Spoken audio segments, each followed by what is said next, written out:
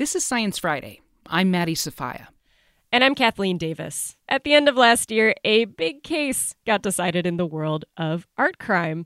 A Qatari sheikh who bought $5 million worth of ancient artifacts found out they were all fake. And that is after he paid for them. The sheikh successfully sued the art dealer for negligence. This whole case begs the question, how common are forged antiquities? And how is fake art authenticated? To answer those questions, we turn to science and my guests. Aaron Thompson is an art crime professor at the City University of New York, based in New York City. And Patrick de Gries is a professor of archaeometry at the Catholic University of Leuven in Leuven, Belgium. Welcome, both of you, to Science Friday. Thank you for having us. Great to be here. Thank you. So, Aaron, walk me through some of the details about what happened in this case. I mean, what kind of art was involved here? So Sheikh Ahmed decided that he wanted to expand his already extensive art collection. He was introduced by a relative to the dealer, John Ashkenazi, and he told him, I want to buy ancient art that is suitable for lending to museums. And Ashkenazi said, great, I've got just the things. He ended up buying 7 objects. My favorite is a serpent bracelet that looks like something Cleopatra would have worn.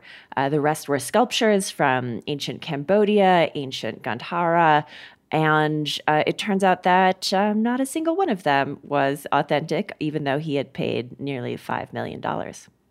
So, Patrick, I know some of the details are sparse on this case, but can you walk me through broadly what kind of methods can be used to determine the authenticity of art? Well, you'd be looking for anachronisms, basically. You'd be looking at the technology used to make these objects, which should correspond to a certain geographical frame or time frame. What is normal for that time period to get your objects made in a certain fashion?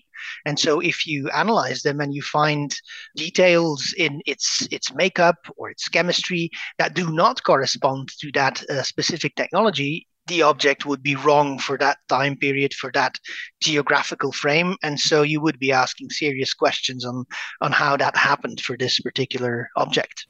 How long might it take from start to finish to determine the authenticity of a piece of art? It will often be a debate. So an analysis as such does not take too much time. It's a matter of days, say, to get your basic data.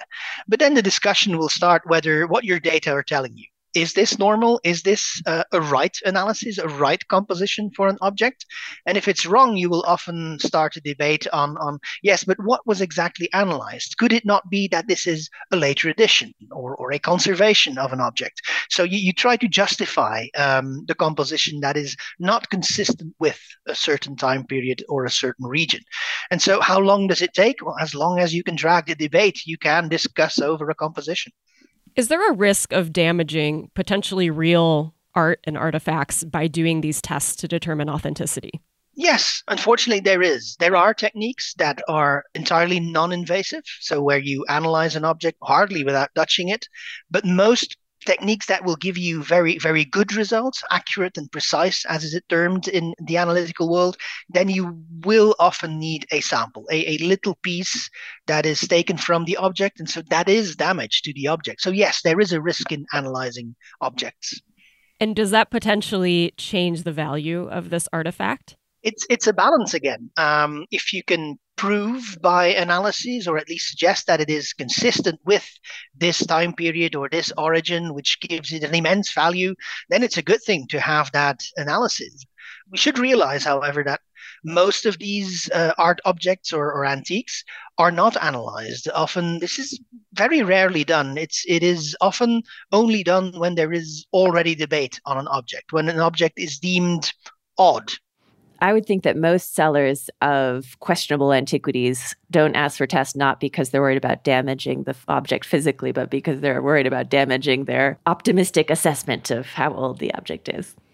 So, Aaron, I mean, this brings me to my next question. I mean, broadly speaking, how big of a problem are forged antiquities? Well, first I want to say that this case is so fascinating because the obviousness of the forgery. For one of the pieces was an unfired clay head, supposedly from the 5th century. And that means it was unbaked, just raw clay. Imagine if your kid brings home a Play-Doh sculpture from preschool and then it survives for the next couple of millennia. No, that's not going to happen. And as soon as the first conservation scientist laid eyes on it through a microscope, she saw a piece of plastic protruding from the cheek. That's a real bad sign. But forgeries are such a problem because there are so few incentives for anyone to ever definitively say this object is a fake. A dealer doesn't make money if they can't sell objects, if they have to say it's a fake. A collector doesn't want to hear that they paid a lot of money for something.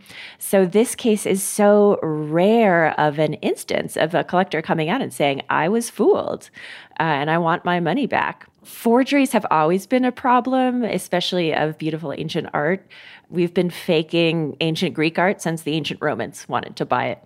It just has kept going over the centuries. And it's no surprise that today, when there's a lot of people with a lot of money who have a lot of coffee tables to fill, that there's going to be forgeries produced for this market. Is it possible that there are fakes in our museums that we go to and love to visit? Oh, 100%. I always joke that there are things in the Metropolitan Museum that I will eat if they're authentic because I don't think they are. Wow. Thomas Hoving, a former director of the Metropolitan Museum, wrote a great book about forgeries in the art world in which he estimated that in museum collections on the art market, among all of the art he'd ever seen, he thought that about 40% was fake. Wow. Especially in the time that these museums were acquiring their collections, they were paying for artifacts and quite significant amounts. And we're talking, say, 100 years ago. Some objects were bought from excavations. But of course, as these amounts were paid and private collectors collected next to museums, a lot of money went around in this world. And so there was an incentive to start forging a certain type of object. So museums either bought objects themselves or acquired objects through these private collectors donating their collections to museums. So yes, there was an opportunity there to make your object and get a bit of profit out of it. Speaking of this, I mean, what methods are actually used by forgers to make their forgeries look convincing? I think they are very talented people often. They often copy ancient techniques. And so you would start with taking the original material or mixture of materials, imitating that. And then they are very talented artists, whether it is a painting or a sculpture or another artifact. They can make really good art that looks exactly like the thing it's supposed to be, the ancient thing that it's supposed to be. So they would copy techniques and materials from the original and then try to make it as convincing as possible.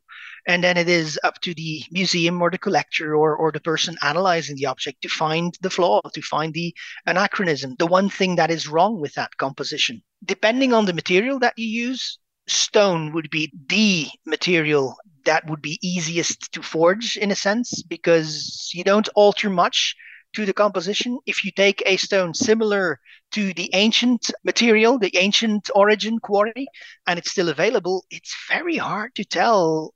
You only have the hand of the artist to discriminate between the original and the forgery. The more complicated a material becomes, where you have to mix raw materials and melt them and change them again, then it becomes easier to detect flaws in a technology or a composition. But in terms of artistry, in terms of being talented artists, I think forgers are often very talented people. Gold is also a forgery material of choice because you can just measure the appropriate purity of the gold, what additions to the metal were in various ancient cultures, and it doesn't tarnish. So you can have a perfectly shiny piece of gold from antiquity.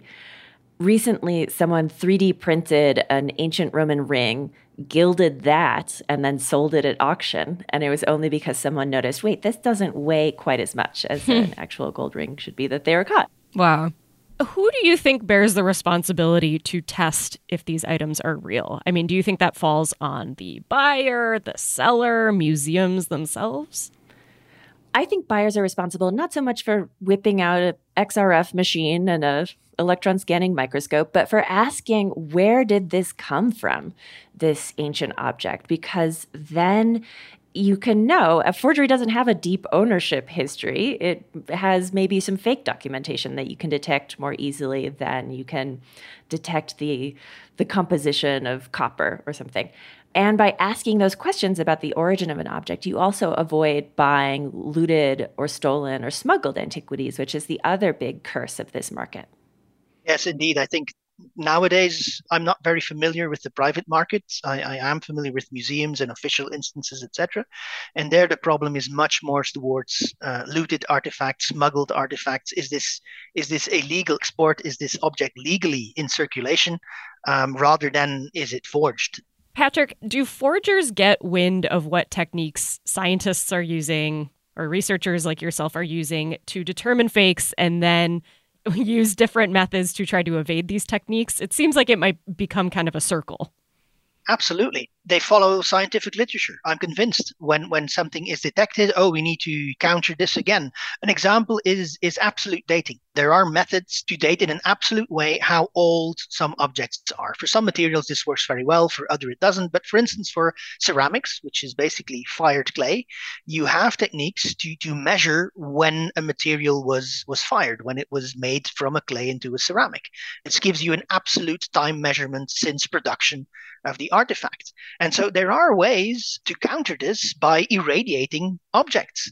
And so there have been instances of forgeries made that were irradiated after the forgery was made to make the object look much older than it is in reality. So you can try to counter these detection methods and techniques. And you see in the over time that forgers will adapt their methods and will use new approaches and learn from what science tells us. There is an arms race between those who try to convince people that their objects are real and those who are trying to detect that they are not. And it's been happening for a long time. In the late 19th century, some scholars of ancient Greek statues said, oh, these objects on the market are fake because, look, they don't even have any root marks. So if something is buried for thousands of years, it develops a sort of incrustation from the soil, and roots growing around it will make specific marks. And so forgers said, okay, no problem. We're going to, plant some basil on top of our next round of forgeries that were aging in the ground. And then they get some lovely root marks. I'm Kathleen Davis, and this is Science Friday from WNYC Studios. I'm speaking with Aaron Thompson and Patrick DeGrees about forged antiquities and the science used to determine what is real and what's fake. So earlier this month, I spoke to Martin Polkinghorne, who is an associate professor of archaeology at Flinders University in Adelaide, Australia. Martin studies Cambodian artifacts, and a few years ago, he went to a workshop in Angkor that creates forged antiquities to sell to art collectors. And this is what he had to say about that experience. Without specific information, whether that begins with like a local knowledge or archaeological records that link a sculpture to a certain archaeological site, every single sculpture must be questioned, whether it is real and fake, if it appears in an international collection. So I'm curious, how do you both react to that? Is that something that you agree with, that you disagree with? I agree absolutely that without archaeological excavation, you can't know for sure. There are also cases through history of forgers staging excavations. So they make something, they bury it, they bring the customer in, and then, oh, we've discovered this. Don't you want to buy it? So I really have reached a level of paranoia about authenticity of ancient objects. But I think it's justified. And it is astounding to me how many people collect Cambodian ancient sculpture without knowing that either it came out of the country completely illegally or it was faked. I think there's an element of superiority in the market in thinking, oh, ancient Cambodians had this wonderful sculptural technology, but now these modern people, the modern inhabitants of the country, don't know how to do it as well. But they do, and they're making beautiful sculpture and then throwing it in pits with some acid for a couple of months and then selling it to you or to the sheikh in this case for $2.2 million is what he paid for a statue that he thought was ancient Cambodian. I agree entirely, but it does depend on the market, of course. If there is a market for it, then forgers will be attracted to it. And this shows an evolution through time. When there is an interest, you will see that forgers for financial gain will move towards that market. And so in that certain time, then a certain category of objects becomes very suspect and should be investigated more thoroughly. In other time periods, that will be other regions, other types of artifacts. But it's always that middle range of market, I'd say. If you have this really, really expensive, say a Van Gogh painting, etc., that will be subjected to so much scrutiny that it becomes very, very difficult to pass something as right when it's wrong. And when it's a very cheap market, it's not worth going through the trouble of forging materials. So that middle segment where there is a market and an interest, that is the one to look for, or to have a very great interest in looking for forgeries. Well, and if you listeners want to look for forgeries for yourself, I encourage you just to go to eBay and search for Greek antiquities, Roman, Cambodian, whatever, and you will see some pretty laughable forgeries, I would say. So we're almost out of time, but I do want to touch on this fact that is sort of an unpleasant reality of art collections and some museums where, many of these contain items that were looted or stolen from their places of origin, if not faked and brought to another country. I mean, how do we disentangle, our appreciation for, art and museums with all these ethical complications? I know that's a big question, but is there a way to do that, Erin? I think museum visitors have to ask, where did this come from? It's a hard question to ask, but we need to do it. These days, we're worried about what is the sourcing of our coffee? Is our chocolate ethically harvested? We can be ethical consumers of art as well. There is an opportunity for education there. Even if objects are returned and forgeries are kept and displayed, it is not a disadvantage. It's an opportunity to educate on looted art, on forgery, on history of the whole discipline. So yes, there are options there. I would like to thank my guests, Erin Thompson, art crime professor at the City University of New York, based in New York City, and Patrick de Gries, professor of archaeometry at the Catholic University of Leuven in Belgium. Thank you both for joining me today. Thank you. Thank you.